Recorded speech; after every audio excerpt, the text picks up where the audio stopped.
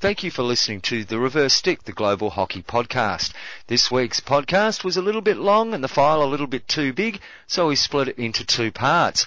This is part 2. If you haven't heard to part 1, go back and have a look. It's in the same place you found part 2. Have a listen to that first because some of it might not make sense unless you've heard the first bit. But if you play them out of order, it won't matter that much. Thanks for your company.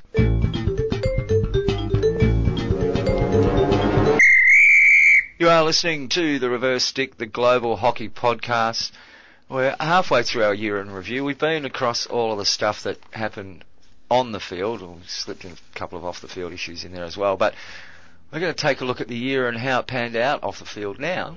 And well, I must admit, I think the year started with a lot of optimism. We had the appointment of a new CEO in October last year. Jason McCracken took that job, and of course Dr. Batchelor was elected the president at the biennial conference last year in November. That's right. So 2016. Yeah, but coming fresh into the role for January 2017. Yeah, by the time they would have got their offices moved in and got themselves organised, bang, it's 2017, and there were big things expected this year from the FIH and from hockey in general. And early on doors, they were making some big announcements. We had the announcement of the Pro League. There was a lot of enthusiasm and high hopes for hockey in the future, but since the Hockey World League semi-finals in London, it has been all downhill for the FIH. I believe you have a bit of a scorecard system you've devised. Well, I don't know about devised, but I've written down a few points that I think are probably worth discussing with regard to the FIH over 2017. I'll just read them out to you now, and we'll go point by point. So there's Pro League, there's communication, there's TV, YouTube, viewing rights, tournament fixturing, scandals, and rankings. Well, you know, that's probably the six. Yeah. Okay. Well, should we start at the top? We will. Pro League. So scores out of 10. Let me know your score, 1 being the lowest, 10 being the highest, on what you think about the concept of the Pro League generally. We won't get into the ins and outs and start talking about travel and all that sort of stuff. Those who listen to the show regularly would have heard our thoughts on all of that, and we'll be talking lots more about it in the future. Okay, so do I like the idea that we have a Pro League in hockey? Yes. Do I like the idea that that's played amongst international nations? No. I think that the next step hockey has to take is, we've got plenty of international hockey. We need to make the leap forward with our club hockey, and that's the strength of so many other sports that we're trying to compete against, and I'm talking about in particular soccer here, is the strength of their club systems and the amount of money and revenue. They don't. International players, okay, they might be paid a lot because they're playing for their federations, but that's not where they make their bread and butter. No. Athletes make bread and butter at the club level. They do it in basketball, they do it in soccer, they do it in all sports. It's at club level you make your bread and butter, and that's what the area that hockey needs to concentrate on and try and get a vibrant club system going across the globe. Well, that's it. You look in some nations where they don't have any club system whatsoever. You know, notably, let's look to the India, to Pakistan.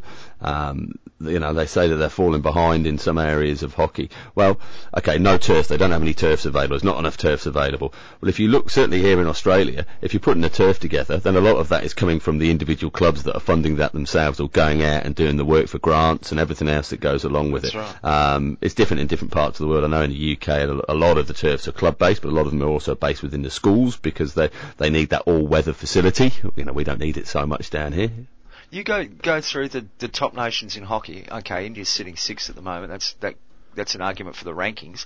But the top nations in hockey all have really, really strong club-based hockey going. Yeah. And it's the fabric of the sport. Well, I think, do you not think it's something that the FIH might be a little bit scared of, to have too much power, and that's in inverted commas, going towards the confederations, and most notably I think of Euro Hockey here and the great job that they've been doing with the Euro Hockey League, ehltv.org, where you can get on them and watch all of the old games that have been played and watch the games live. It's a fantastic competition, and there's packed out crowds, and a real vibe, and you know, that's an annual event. Now I'd love to see something like that happen here in Australia, but it's not going to work so well because of the size of the country and the amateur nature of the game. I think that there's got to be different models looked at for different parts of the world. So could you see maybe an Australian state side, the Queensland Blades, taking on someone like Blumendal? If that's the equivalent level of hockey. See, Africa have a club championship. They do. One that springs to mind, Sharkia is the Egyptian side that have done very well in that competition over the years. Now, they have generally had sort of 10 or 12 of the current national side in their setup there over the years. So would that be a comparable quality to having your Egyptian national team taking on the top Dutch, German, European sides? I think I agree that we need some sort of level of professional leagues, etc. for hockey. We need to grow the game. Okay. One of the problems that hockey faces is that because of our so-called amateur status, and really the sport is still very amateur in so many ways, that it's government funded in most countries. The sport doesn't fund itself. Hockey can't afford to operate in this country without the government giving it a big bag of money every year. No, and this is where we face the issue, isn't it, with Pro League? And it is. So many unanswered questions. Some headline statements like Pro League will generate $150 million revenue for the FIH. There was some mention of some prize money, but basically, from what we understand, individual nations are going to have to bear the cost to make it happen. Now, I've heard that in some countries, they were told not to worry too much about doing the full due diligence on the financials to make it happen. These are top 10 countries that are going to be accepted regardless. So just apply, because they're not going to say no. Well, somebody's going to have to stump up for it somewhere down the line. Well, we've just seen 2 rises in the levy that we pay here as hockey players. Oh yes, yeah, in Australia, yeah. And admittedly, the first rise earlier this year, you looked at it and you went, oh yeah, we've been paying that much for X. Well, no, I don't think that actually happened. I think what they were looking at, that was something that was being proposed, and now it's being confirmed that you can accept it for the next season, but it's mandatory for the season after that, and that's a rise from somewhere around $9 or $10 a year going to the Hockey Australia now for a senior player, now up to $25 per player, and now for a club where we're also being told that that's not got anything to do with our inclusion in the Pro League. But if you stand back and you look at it, you think, well, a rise like that, and you're just about to go through this great huge expenditure, you're saying those two aren't related. Well, I've heard state associations are supposedly being tasked with an extra $100,000 levy or something on top to pay for the Pro League. Now, I don't know whether that's true or whether I have a lot of conversations with a lot of people and things kind of get stuck in the head. So Pro League. You know, it's a nice idea. There's still a lot of people very sceptical about it, and of course, we now don't have a chief executive officer because he wasn't able to secure a sponsor. Maybe. Well, that's what I read somewhere. On the InsideTheGames.biz website. Now, of course. What did you read there? Well, I read. Because the FIH hasn't said anything, have they? There's been nothing posted. Can we keep this for a little bit later? Yeah. Go through your scorecard. So, Pro League. Let's finish Pro League then. So, 1 out of 10. Well, considering they haven't released anything, there's no news since July 28th about the Pro League on the FIH's own website. I'm starting to wonder whether the whole thing will go ahead anyway. I've already said that I don't like the idea of it being for international teams, but I like the idea of there being a Pro League. So why don't I give it 5? Mm-hmm. 4 because they haven't released anything since July. Well, I would have given it a 6, but considering India aren't taking part now, then I'll give it a 4 as well. Okay. We can't have a tournament without India, can we? Apparently not. Well, okay, on to communication. So you just touched on communication there, and that with regard to the resignation or alleged resignation of Jason McCracken. What is going on there? Yeah, well, your guess is as good as mine because there's nothing been released from the FIH. Now, but what we have is several people who are writing it as fact. And, I mean, hands up, no, actually. And I was staggered that he wrote that piece because he doesn't say anything without it. I know him well enough to know he wouldn't have written what he wrote unless it was true. Yeah. Because that's the sort of thing that'll get you in a lot of trouble if it's not. Yeah, that's right. And but we've had nothing official from the FIH at all, have we? No.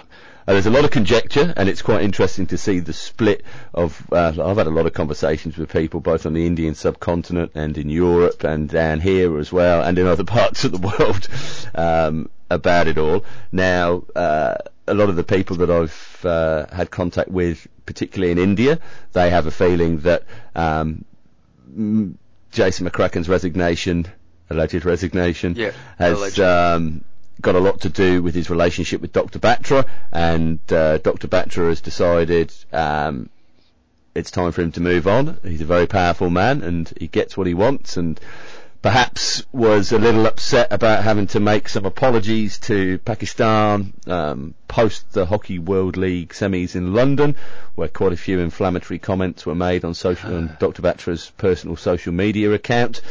So that's soured there. I've heard other things coming out of Europe of a different nature. And yeah, what we hear from the FIH through InsideTheGames.biz website, which is it's a news site which is kind of aimed at international sporting federations. So the FIH have made a statement. By all accounts, if you read the report on InsideTheGames.biz, I'm giving plenty of plugs here. Maybe they're our first sponsors. Yeah. The comments through there is that I believe that he may stay on until June. So this is them speculating. This is a letter they have claimed to have received from the FIH media department. So they've got a statement from the FIH, but they haven't published it. The FIH haven't published it, and they haven't published the letter itself on the Inside the Games website. Really, it's just more speculation. Well, it is, but would you not, if somebody's out there writing it and it's suddenly become general knowledge through the hockey world, would you not come out and put out a counter statement and go, hang on a minute, guys, no, you're wrong, this is incorrect. Look, I also heard that quite a lot of the hockey world found out 3 or 4 days before Dr. Batra did. Yeah, I heard that rumour too. Now I'm not sure. Apparently, yeah. So if he did have something to do with it, well, yeah, if he did have something to do with it, you'd think he'd know about it fairly. So the question is, who does a CEO hand in their resignation to? Do they go to a board member? Do they go to the HR department? Do they go to the president? Well, they don't go to the president, obviously. If you were in that room and Mr. McCracken standing there with his resignation in his hand, ready to pass it to someone, are you going to be the person that sticks your hand out and takes the responsibility for telling Dr. Batra? It'd be a bloody hot potato, wouldn't it? Oh, no, you open it. No, you open it. Yeah. No, you call him. You call him. Look, who knows what happened there? I've heard about that statement that you claim was sent to someone. It's interesting that they're quoting a statement that they've been sent, but they're not prepared to publish a statement. But that's another question. Well, I just think that there's wider issues there within communication coming out of FIH. Now, it's all well and good on the social media. There's lots of they're not well and good on the social media. It's just a propaganda. Well, you won't get any answer. No, it's fine for what it is, but don't expect it to be something that, as a hockey person, you can ask them questions or try and get some answers to issues you might. No, the engagement is zero. Yeah, they don't talk back. No, you're right. No, they don't. No, they don't. I was just wondering. Look, I did put a couple of posts, and they put out some pretty pictures. It's all very good. Yes, I like the ones with Dr. Batra and a white stick. They're great. Yeah, and lots of flowers. Loves his flowers. Beautiful flowers. Big cups. Trophies. Flowers. Is there a big trophy around that I can stand next to? And the other thing is, and I noticed out a lot of the, you can go to Dr. Batra's personal Facebook page. He's got the blue tick there on Facebook, and you can follow him and follow his post there. What's a blue tick? Oh, it's an official account. You're way off one of those, mate. An official account? Well, so there's no parody accounts going up, then you know that's actually his account. Well, you say someone would do a parody of me. Am I doing a good enough job? You are the parody account. Yeah, he's also always surrounded by lots of blokes. Lots and lots and lots of blokes. All of these committees, all of the different associations, lots of handshaking and flowers getting handed over. No, Elena's there. Maybe she's holding the camera. Could be. Because she's also a lady of action, just like he's a man of action. Okay. Well, as we saw at the Hockey World League Finals. Let's stick to our scorecard. Yeah, right? let's do that. Look, if anybody wants to talk more about this sort of stuff, come and buy us a pint. We'll meet you down somewhere in Perth, and we're going to have a couple of beers, and we'll just tell you everything we really do know.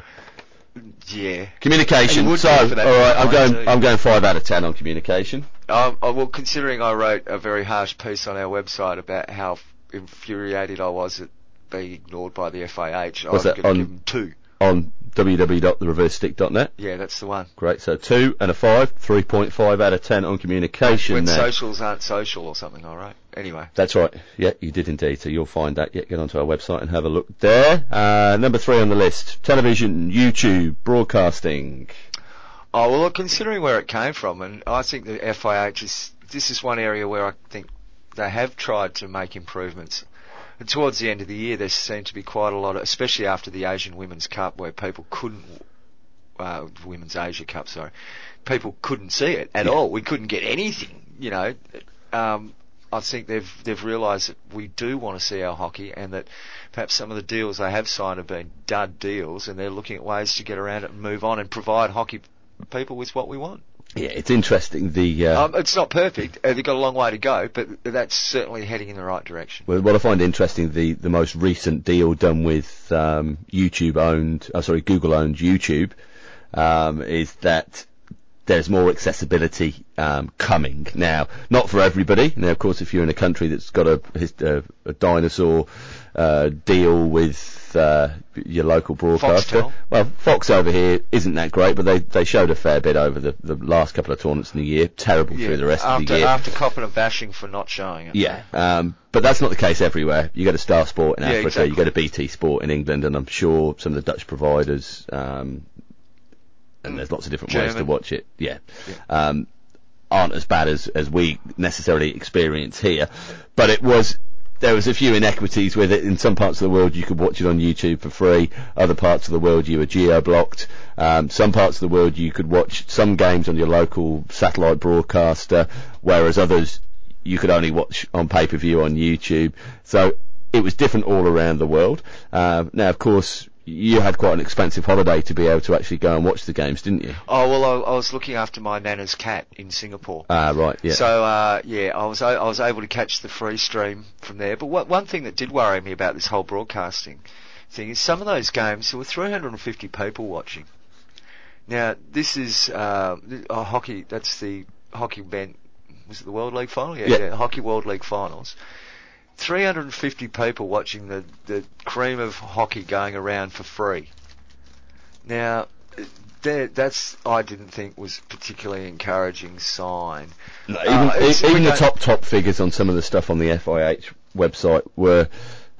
I don't think anything cracked 100,000, and out of those numbers, I think that's also things not necessarily being viewed live, but after that's the right. event. Now we don't know what the pay TV figures were in various countries, but it gets us back to one of the problems that the FIH faces with hockey people, and that is getting us to engage. I mean, they can post as much live hockey as they like, but things aren't going to improve if only 350 people tune in to watch it live for free. Well, this is the thing, isn't it? It's always... I don't believe you're going to get non-hockey lovers going to get online or through whatever system they consume their sport and suddenly decide to buy some hockey to watch and, I'll give this a go. Well, let's see what it's like. It's not like that. It never has been for hockey. That's why it's so important to engage the people that do play the game, and that's the ones that we're not getting at the moment. Yeah, they need to be the drivers to maybe get their mates into it, and this is one of the things. It's being part of the game it's about playing, umpiring, coaching, watching. There's lots of elements to it, and there's a lot of guys in our club. They don't give a stuff about international hockey. They enjoy playing on the weekend. They enjoy a bit of training in the week, a few beers, the family down there, whatever it might be. But what goes on at the top end of things, they couldn't give a stuff. And I think people from other countries would understand this, even though I'm talking about different sports. But we play with guys that have never been to an international game of hockey, never even been to a local Division 1 game grade of hockey. They play the sport, but they'll go and spend several $100s a year buying a membership to a club that plays a code that they've never played in their life. That's what staggers me. And they'll spend the time and effort to go to all of that particular club's home games. Yep. And they're the people that we have to get away from those other sports. We've got to drag them away from those other sports and say, no, you can have this in hockey too. Yeah, giving them a reason to be engaged with it. That's why the clubs are so important. That's why the FIH has really got to look at getting clubs. Look at what happens in Argentina with their club scene. That's awesome. Yeah. They've got a great club scene. And that's one of the true strengths of why their men have come from nowhere in the last 10 years. Yeah. Anyway, what are we giving them? So, yeah, what's that for? TV, YouTube in general for the FIH. I'm bearing in mind that the guy that does the TV deals has just resigned as well. plus another couple in commercial and around and about, I believe. Yeah, there's a few resignations going on at the moment. Look, they made improvements during the year, and I think they're actually trying real hard. I'm going to give them a 7. I'm going to be real kind. All right, just because I don't want to agree with you, I'll give them a 6. Okay. Fair enough. 6.5. Alrighty. Okay. Tournament fixturing. See, this gets bastardised by broadcasting. A lot of tournament fixturing now is done to try and maximise TV viewerships and all of this sort of rubbish. Don't worry about maximising TV viewerships through fixturing, because more people are not going to tune in because you run a different fixture. Now, all they're seeing at the moment is a little dollar sign that hangs off India, because Indian hockey people are one of the few hockey peoples in the world that actually engage with their game to a level that provides money to broadcasters. And there's a lot of people there. But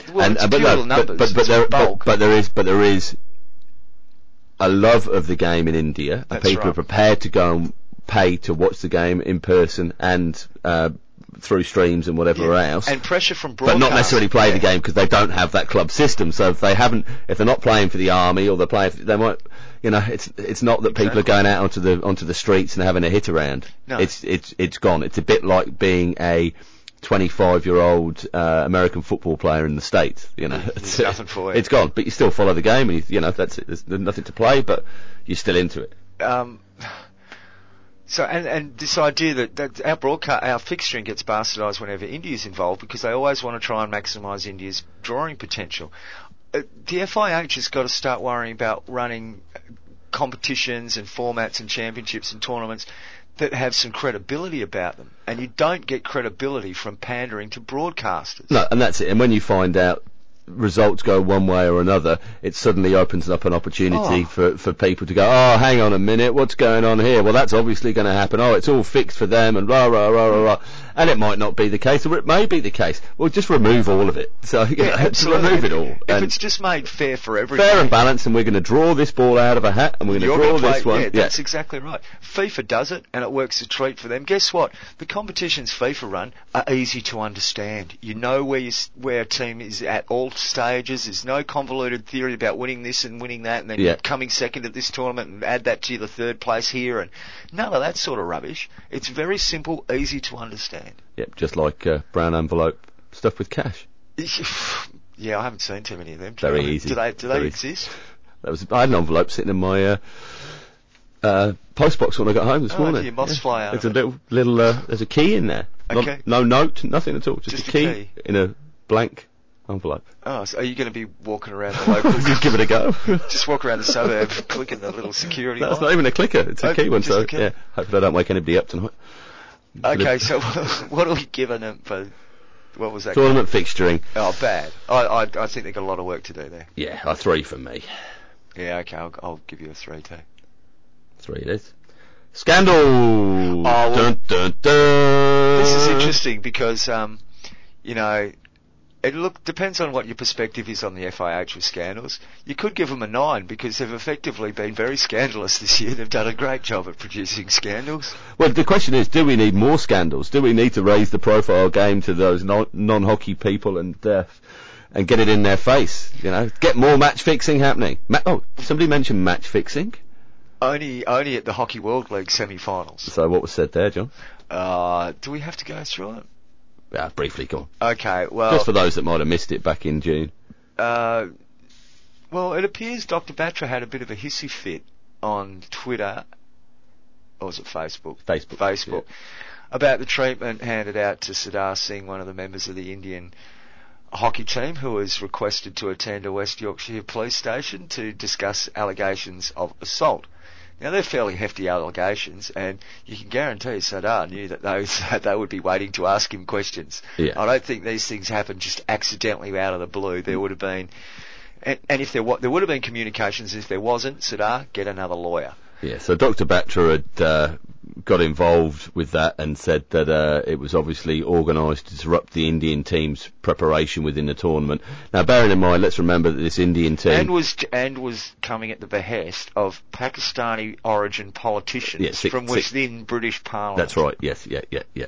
That's a big key to this. Now, Dr. Batra, I believe, had suggested that there was some potential match fixing at play, and there was an unfair advantage to be gained by somebody. Now, you've got to remember that it didn't really matter where India finished in the tournament. And lost to Canada and Malaysia. Well, they lost to Canada and Malaysia, but it didn't matter where they finished because they'd already qualified for the Hockey World League final. As host. So they were guaranteed then to finish in the top 8 at the Hockey World League final, so they automatically got the ranking points for that to maintain their 6th spot on the rankings.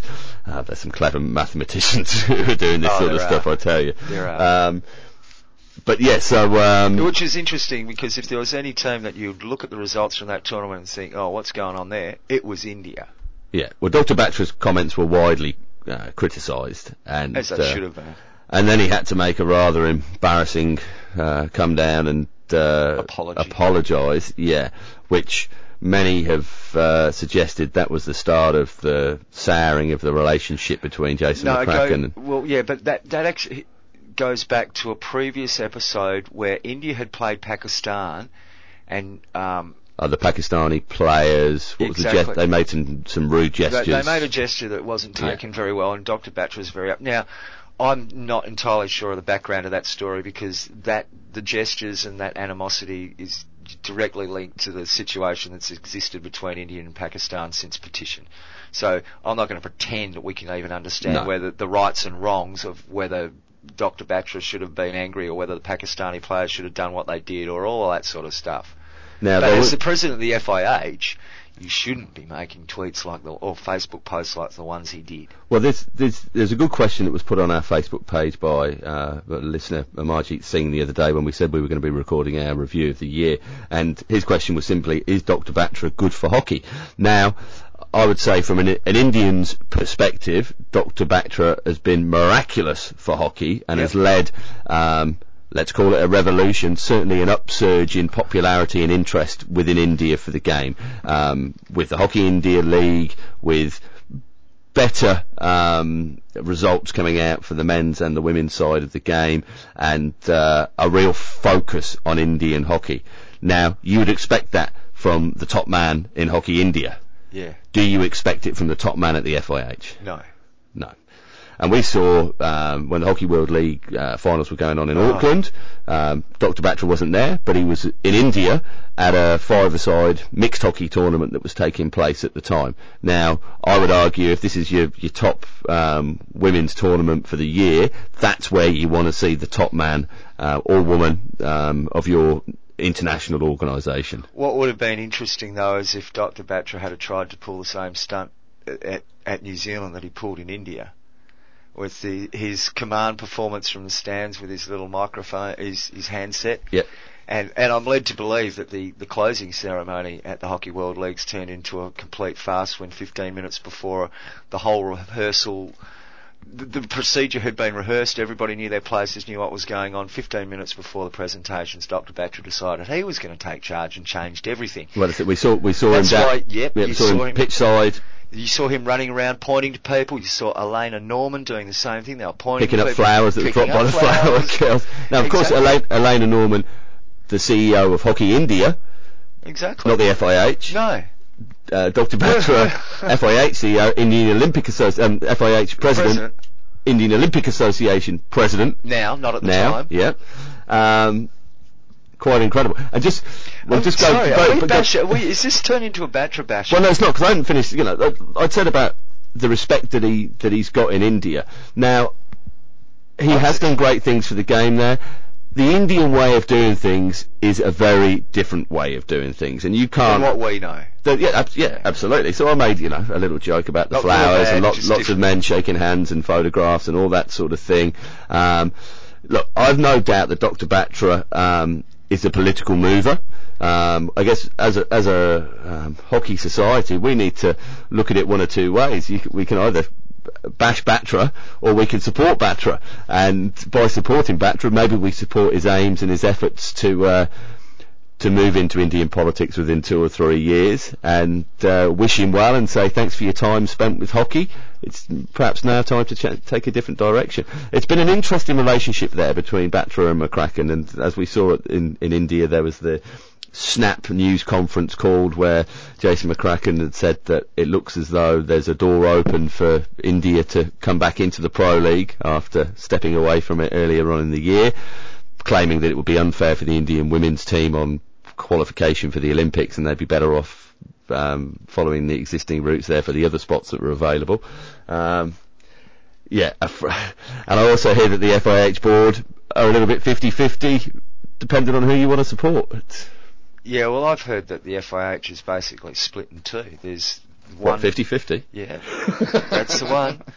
Well, it was essentially, McCracken on one side and Batra on the other for the last few months. Now, I was earlier in the year led to believe they were the best of buddies and everything was sweet and hunky-dory and they were going to forge ahead with all of this sort of stuff.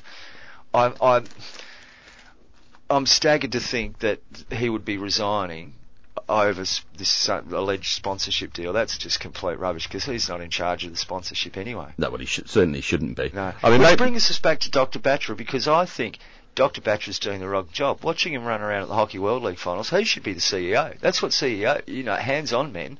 Presidents sit in the big chair at the top of the stadium, drink martinis. And, I think Dr. Batra's that sort of hands-on guy. That's the sort of role he should be in. Yeah, but that's an interesting one. That doesn't get you elected to Olympic boards and presidencies in Parliament and stuff.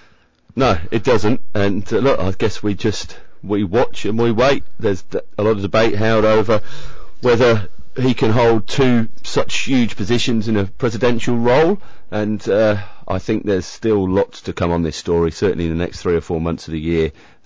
Watch this space, and as we hear something, we will feed it to you on our social channels. Don't forget, you can find us on Facebook, Twitter, and Instagram, all at The Reverse Stick. We will do a little bit of research first before we say anything, just in case, because you've seen some of the rubbish that comes through to us at times. I mean, yes, wouldn't be saying some of that out loud. So, scandals. Look, we could talk, and once again, if you want to talk more about this, you can come down here to Perth and buy us a pint, and we'll gladly talk for hours and hours and hours to you about it all. You'd be amazed what you can get out of him for 2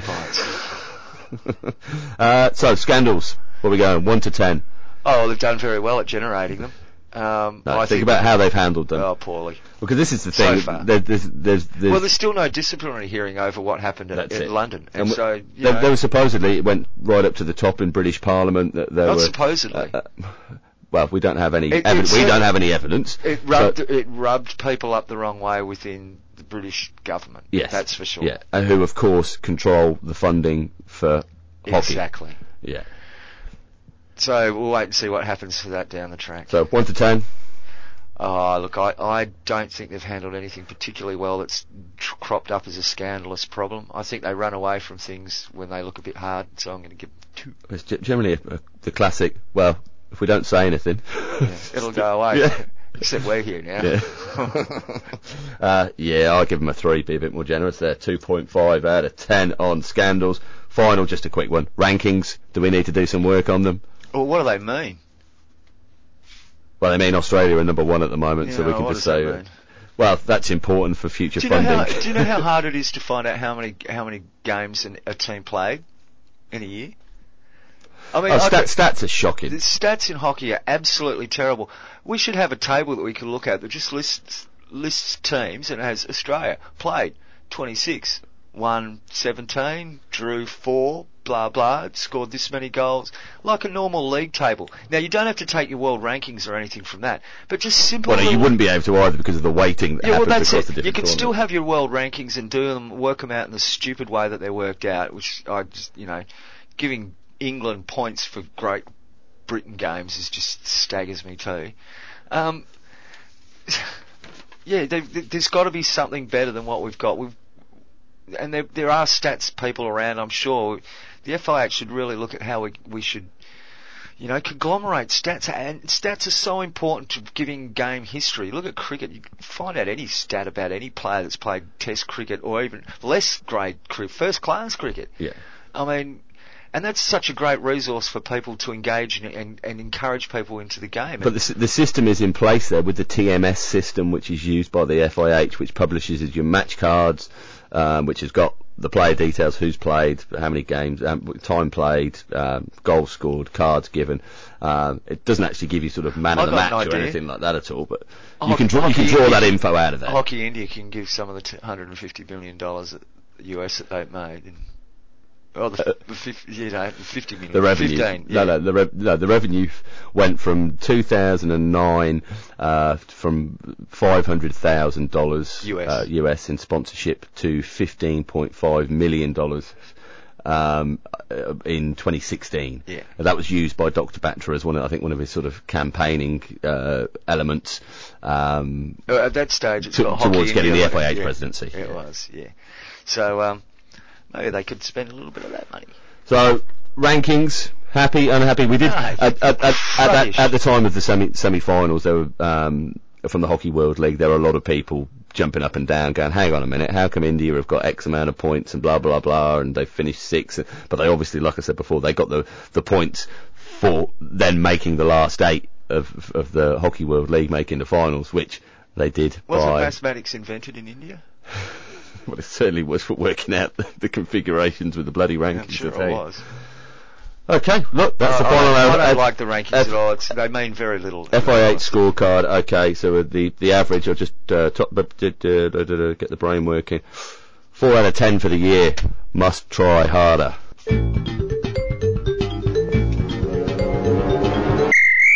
You are listening to The Reverse Stick, the Global Hockey Podcast. This is our year in review, and it's going a little bit overtime there, Matt, but, it's a year in review. It's a special Christmas holiday edition.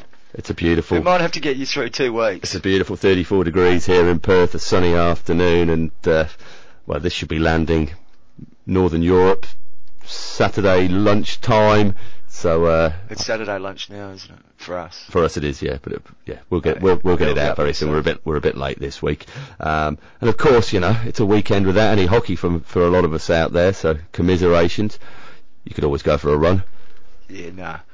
Now, what else have we got? Go through the coaches, because there was some interesting things that's happened with the coaches. Oh, just a few. Look, there are a lot of changes around and about, but there's a few that sort of sprung to mind that I jotted down here. It was a big year for Australia. 2 new coaches starting for both the men and the women in January. That was Colin Batch, who moved over from New Zealand, a previous assistant manager of the Australian team. He's replaced Graham Reid, who moved over to the Netherlands to coach at Amsterdam, former club.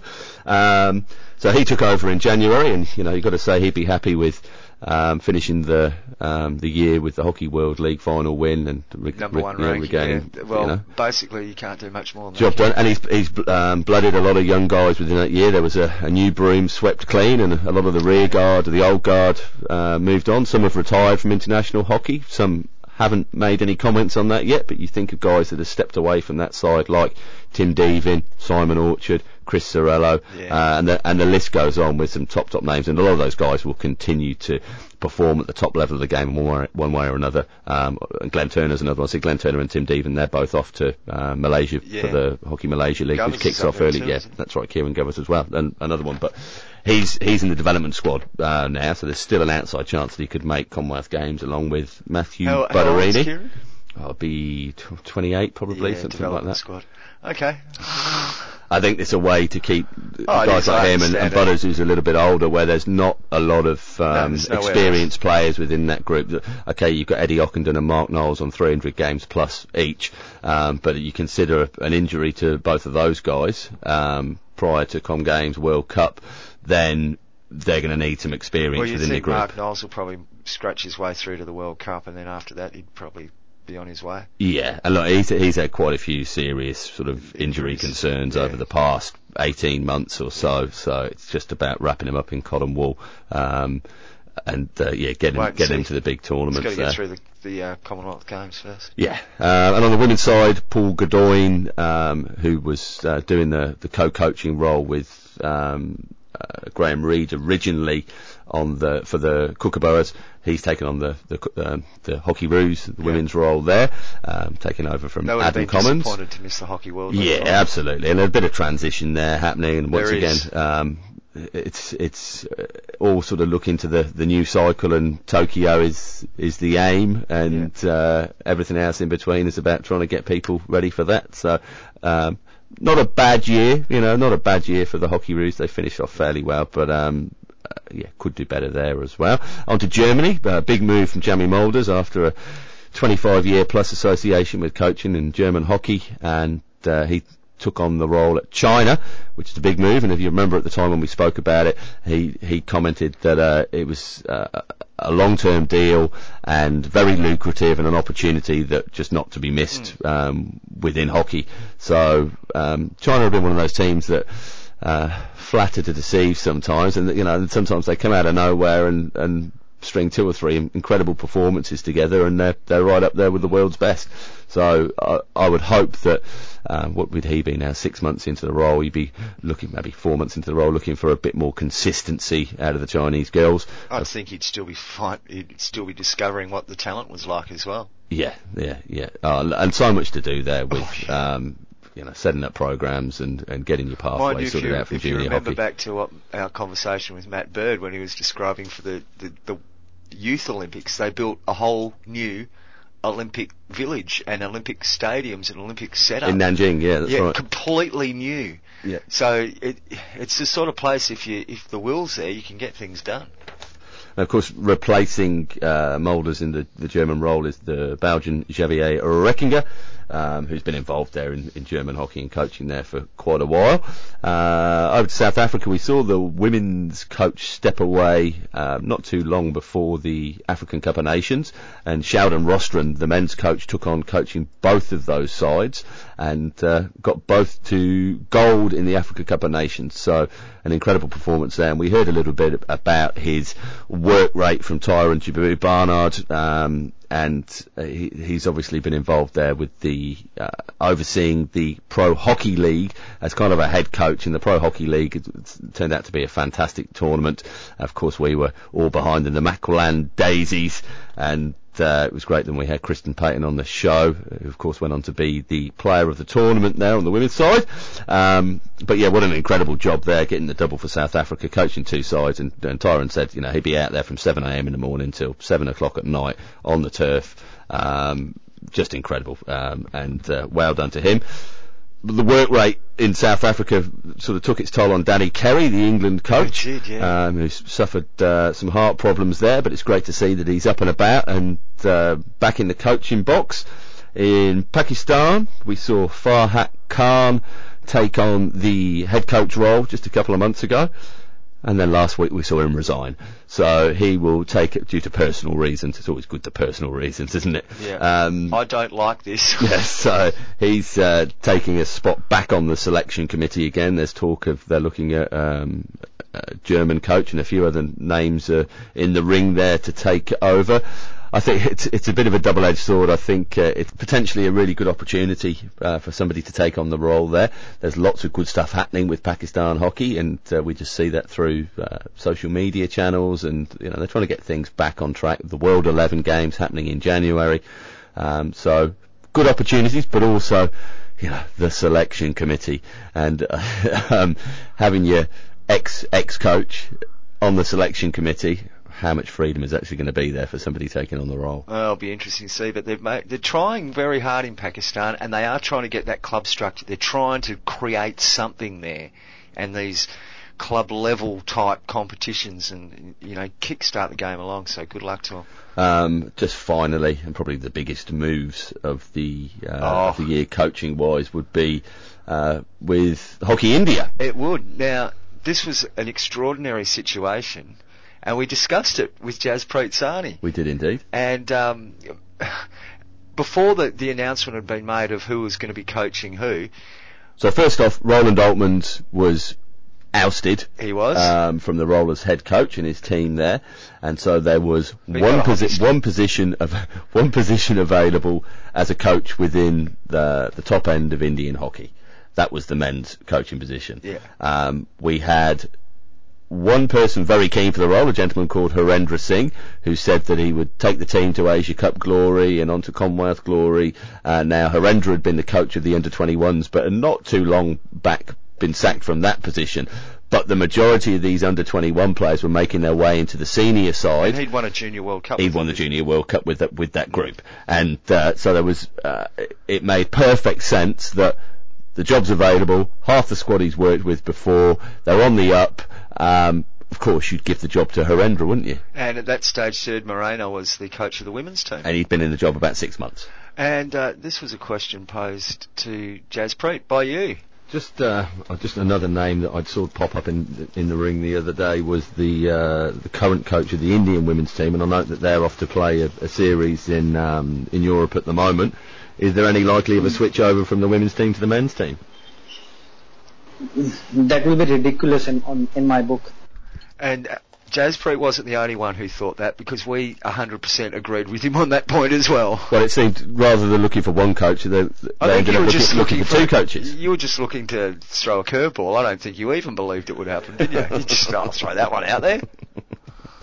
Well, it eventuated, didn't it? And Syed Moreno took on the men's job, and Harendra took on the women's job. Now, a lot of talk was around the fact that Syed Moreno hadn't coached an elite men's team, and Harendra had never coached a women's team. And of course, it's not going to work out for either of them, is it? No, well, 2 Asian Cups. Not bad. Yeah, well, tick and tick. They'd be pretty happy with how it's all gone over the year. Ticks. And interesting to see what happens. A lot of big hockey coming up for India next year. It will be, especially the Commonwealth Games, because I think they've set themselves for that. And they're going to need to revenge Australia from the absolute spanking they got last time around in Delhi. I think was it an 8-0 win in the final? I wouldn't. India should watch out, because there's another team in there called New Zealand, and the Black Stick men could cause them troubles if they're not on their... Oh, and don't discount Malaysia. Oh, Malaysia, yeah, exactly. I forgot about Malaysia, you're right. And Scotland and Wales will be coming pretty hard, and don't forget about England. Oh, Trinidad and Tobago? Probably not. Ghana? You never know. If you're not on the medal on the day, you're going to lose. It's how it works. One more coach I'd like to talk about. Go on. We had a message from our mate Amarjeet Singh, who you mentioned earlier. Yep. I was having a chat to him during the week, and he mentioned a coach by the name of Ariel Halan, who has been coaching, or was recently coaching football for Independiente, and took them to a title. Took them to, what was the title called? It's the Europa League equivalent in South America. Do you know what that's called? The Copa del... I don't know. No, I don't know. Yeah, it'd be a copper something. It'd be definitely a copper. I did see some. I might have seen this on the Hockey World website. Yeah. Now, he's a hockey player that's taken his hockey skills to football. Oh, yeah, and ex-hockey coach. He coached locally. He might have had a stint supporting the one of the international teams as well. I think. I think the story's on the hockeyworld.net. Yeah. Have a look at Pablo's site. It's a really interesting story. The guy's name is Ariel Halan, and unfortunately he's not at that club anymore. And according to our correspondent Amarjeet, he had to leave because some of the supporters group didn't like him. He's used the term thugs here. That'll be the ultras. There'll be the ultras involved there. Something like that. Well, there's been bits with Dutch football over the years, Dutch soccer over the years that have learnt from hockey, and there's certainly in the Netherlands there's a willingness there to learn from hockey and try to take some of our unique styles and elements and things that we do within the game into soccer there. Well, Amarjeet also mentions Joachim Low, the German soccer coach, trying to get Horst Wein into the German soccer coaching setup, but apparently there are a few soccer people that didn't take kindly to that idea.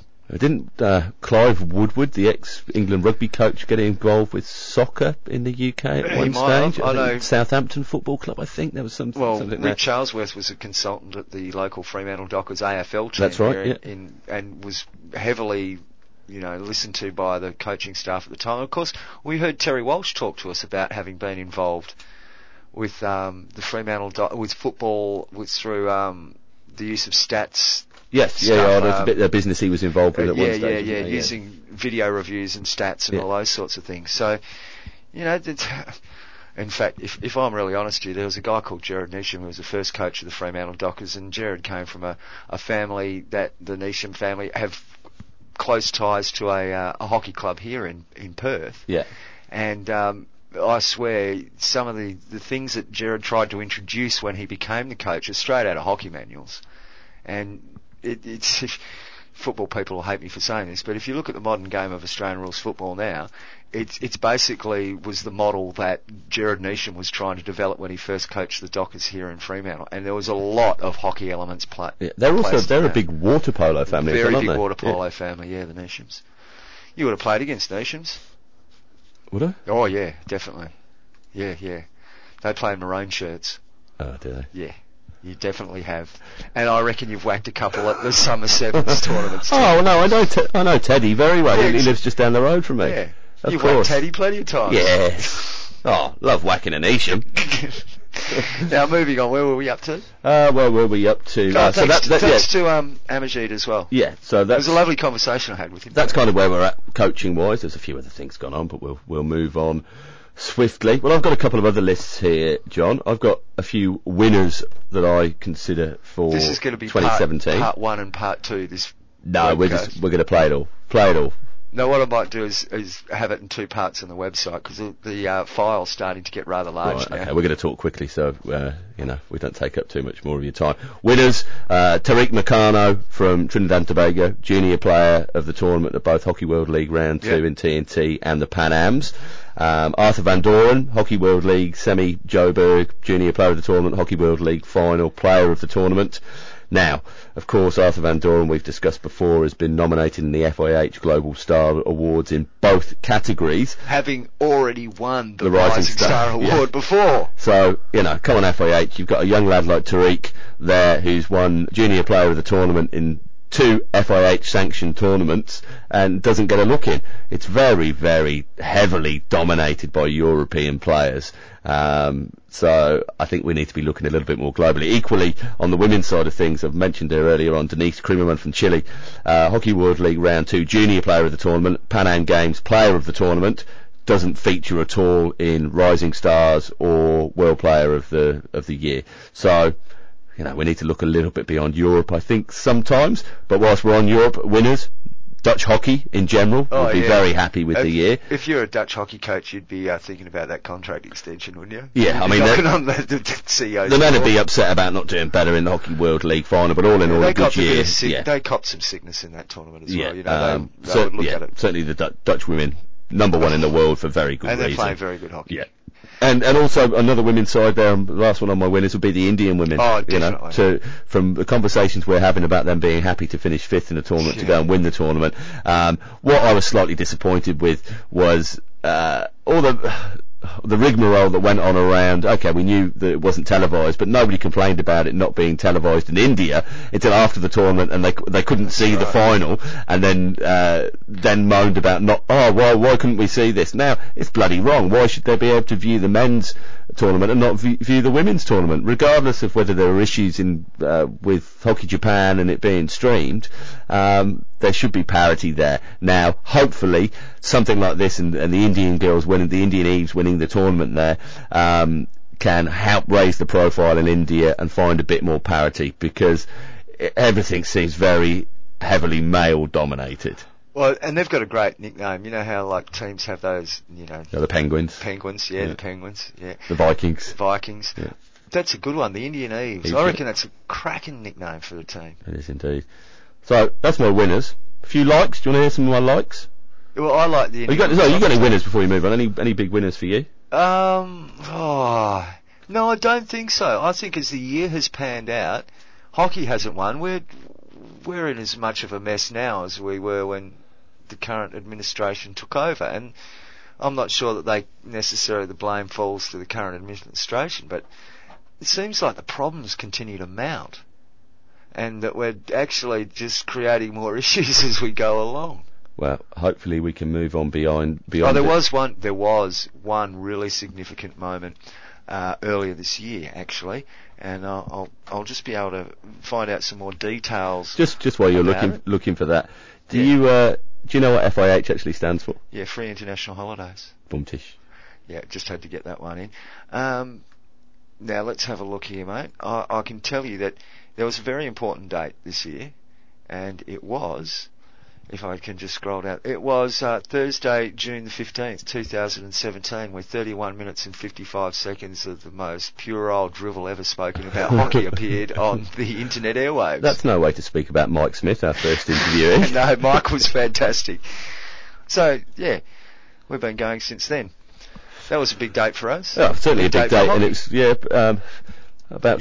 You'll be telling your children about the first time you listened to your grandchildren. You'll be telling your grandchildren. My oldest one keeps going to me, what number are you on there, Dad? What episode is it now? I said, oh, no, it's 28, 29. No, it's 29, your next one, Dad. Dad, I've only listened to 1, 2, 3, 26 and 27. Can I listen to the other? Yes, of course you can, darling. Oh, what a gem your daughter is. Yeah, she is. The other one, absolute pain in the arse. Yeah. She's younger. Yeah, she is. She loves winding up her sister. Both like picking up the hockey stick, though. Did exactly like their dad. Hockey sticks and winding people up.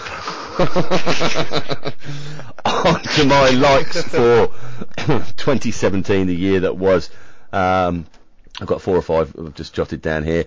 Club streaming. I loved seeing the international games, but I really loved seeing some of the club streaming that was happening out there. The Spanish was fantastic. Yeah, and the Euro Club Championships that were going on. They were great. Great stuff from ehltv.org.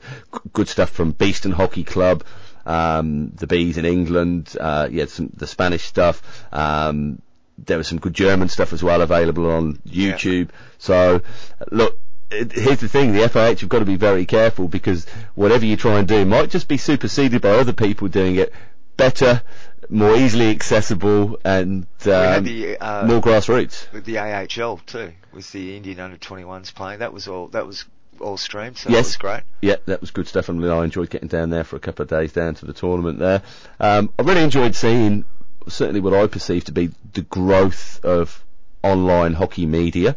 And I talk about people like we've spoken to on the show, and we'll thank some of the people that we've had on in a short while. But Bernardo from South Pass, Pablo from hockeyworld.net, Dragflick World, watchhockey.za. Enjoyed the white paper coming out of the site there. Yeah. So there's lots of really good. I'll miss some off that I look at regularly. Look, Pakistan. Have a look at the Pakistan official website. It looks sensational. Apart from the "Welcome to Pakistan Hockey," voice, yeah. I told the fella there that you should get rid of that. It's still there. The other thing they've been doing is streaming games as well. Now the quality hasn't always been great. No. But they're doing it, and you can watch it. That's it. We might have to move to Pakistan, and we can do their English language commentary for them. Yeah, okay. Yeah. Moving on. How would you feel about that? Sabina's books, yes. the Hockey Kids, absolutely fantastic, and it's all about telling our story, having availability of everything that you'd expect out of every other sport and the stuff which is already there. You look for an ice hockey kids book, bloody hell, there's hundreds of the things. You look for a field hockey one, well, there's only one in the English language, and that's Sabina's The Adventure Begins, and it's a cracking read. I've been doing the bedtime story she's a with jet that recently. And she'll be very busy at this time of the year, because she's looking after the media for the Indoor World Cup. That's right. So. Yeah, so good stuff, and great to make a connection with Sabina, and lovely to have her on the show, and her very first English language interview as well. She was worried about it. She had no dramas whatsoever. Her English was better than ours if you go back and listen to it. I really loved, we spoke to Alan Gormley from Walking Hockey recently. He also launched the Back to Hockey program. Yeah. I think it's fantastic. Back to Hockey, Walking Hockey. It's all about accessibility for our sport, and the cradle to the grave approach, and it's so important for our clubs to not lose people from the game. We need every generation involved. We moan about volunteers not being around so much as they used to be.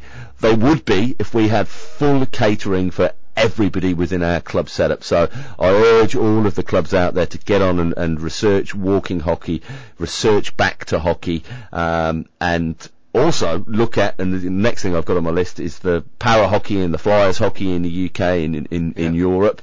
It's all about inclusivity, and we're pretty good at doing it in hockey circles. Yeah. And so get behind these programs and get them implemented into your clubs, because you will see benefit from them. Absolutely no doubt. And if you've got any doubt, go back and listen to the interview with Alan, and he'll give you the rundown on the benefits and the pluses that have come to his club and the other 20 plus clubs or so that have been involved in walking hockey so far.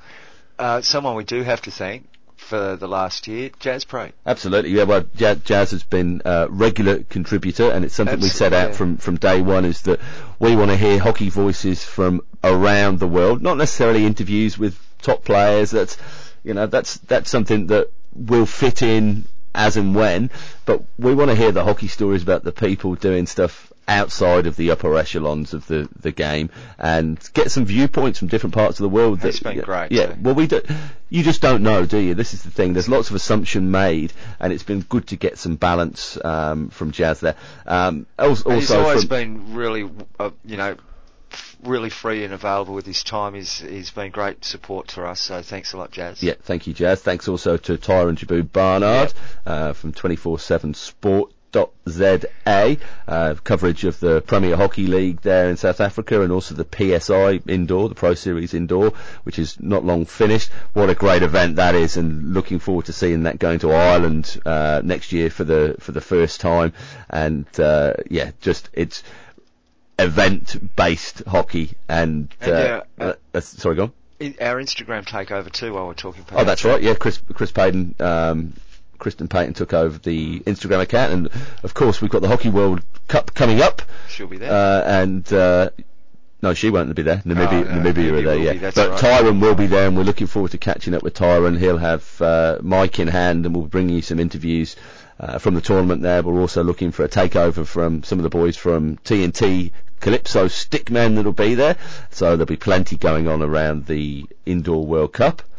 Also for young players out there who are perhaps on the edge of nationals team selections, you're playing a bit under 21s, you're looking to make your way. Yeah, it's all very dodgy for players at this time. They're not sure if they fit in or what they should do. Come and do an interview with us here on the Reverse Stick. I think what you'll find is that it'll only be onwards and upwards for your international career once you have come on the show and talked to us. So thank you to Matthew Bird and our two Irish friends. Emma Buckley and Sarah Toomey. And of course, and Kristen. Kristen, who had a fantastic PHL tournament on the back of. Yeah, well, we're taking the credit. We're going to take inspirational chat with us. You don't always hear what we say off air to people, but we do get into their heads a little bit, and it's all good. Yeah, just try and tune them up a little bit. Yeah, that's right. So if you're an international association needing a couple of master coach gurus to come in and mess with your players' heads, give us a nod here at the Reverse. Of course, I did love bringing the Atlas Hockey Dream Team to you as well. And thanks to Xavier. Yeah, thank you for Xavier Pion at hockeyman.net. Now, of course, there's tournaments going on all the time there on the hockeyman.net website, so not all for prizes, a little bit more for pride, but we'll be doing more of that hopefully next year. And the World Cup is certainly something, the Women's World Cup is something we're looking forward to doing that with. We'll also have some great news for you in the new year about some other stuff that's going to be going on around the Women's World Cup, and we hope to be bringing you daily updates from the tournament there, but we'll just keep that one under our hats for the moment. Are we going to get there, you reckon? Probably not, okay. But it's not going to suit that way. What? So for doing the show and getting it out, so games will finish, we'll get all of our info. Look, we'll talk about this off air. Oh, okay. Got it organised. Good. I think that's about it on my likes through the year. Thank you very much to everybody that's joined us through the year, our interviewees. Yeah. It's been great to get people from all over the world. Stephen Finlater. Stephen Finlater from The Hook and Euro Hockey, superb. Pablo from A Hockey World, Bernardo Saupas, Terry Walsh, Mike Smith from the Hockey Museum, who we hope to get back on early in the new year. We want to talk about sticks. Raya Richardson from TNT, and Raya, of course, will be off to the Commonwealth Games as an official. Yeah, she's a technical delegate, I think. Is she TO, I think, technical officer for it. Yeah, and of course we had Tammy Stanley, technical delegate in New Zealand. She's off to the World Cup in London next year. Yeah, good luck. Who else have we missed off that we've had on the line? We will have missed. Thank you. Ijaz Chowdhury from Pakistan Hockey. Yeah, he was good. Fantastic. So you can listen to all of those interviews, find them on the site on the reversestick.net and have a look at featured interviews. And you can either listen to the podcast there and the whole podcast, or if you don't want to hear us waffling on too much, then you can just go straight to the interview and download that. And there's also some bits that are on the interviews that we didn't do within the podcast, so you might get a little bit more content there. Well, I think we've just about covered it all. Have you got any hopes? What's the one thing you hope to be sitting here talking about in 12 months' time? It depends whether we're committed to the Pro League or not. If we're committed to the Pro League, I want everything in place. I want to know every single detail about what's going to happen, where I can watch it, how I can watch it, where the money's coming from, where the money's going to. What players are getting paid, what prizes are available for nations, national associations, governments. Yeah. I think it's such a key thing for us now. Ultimately, I'd like to see every game of international hockey free to view for everybody around the world at all times.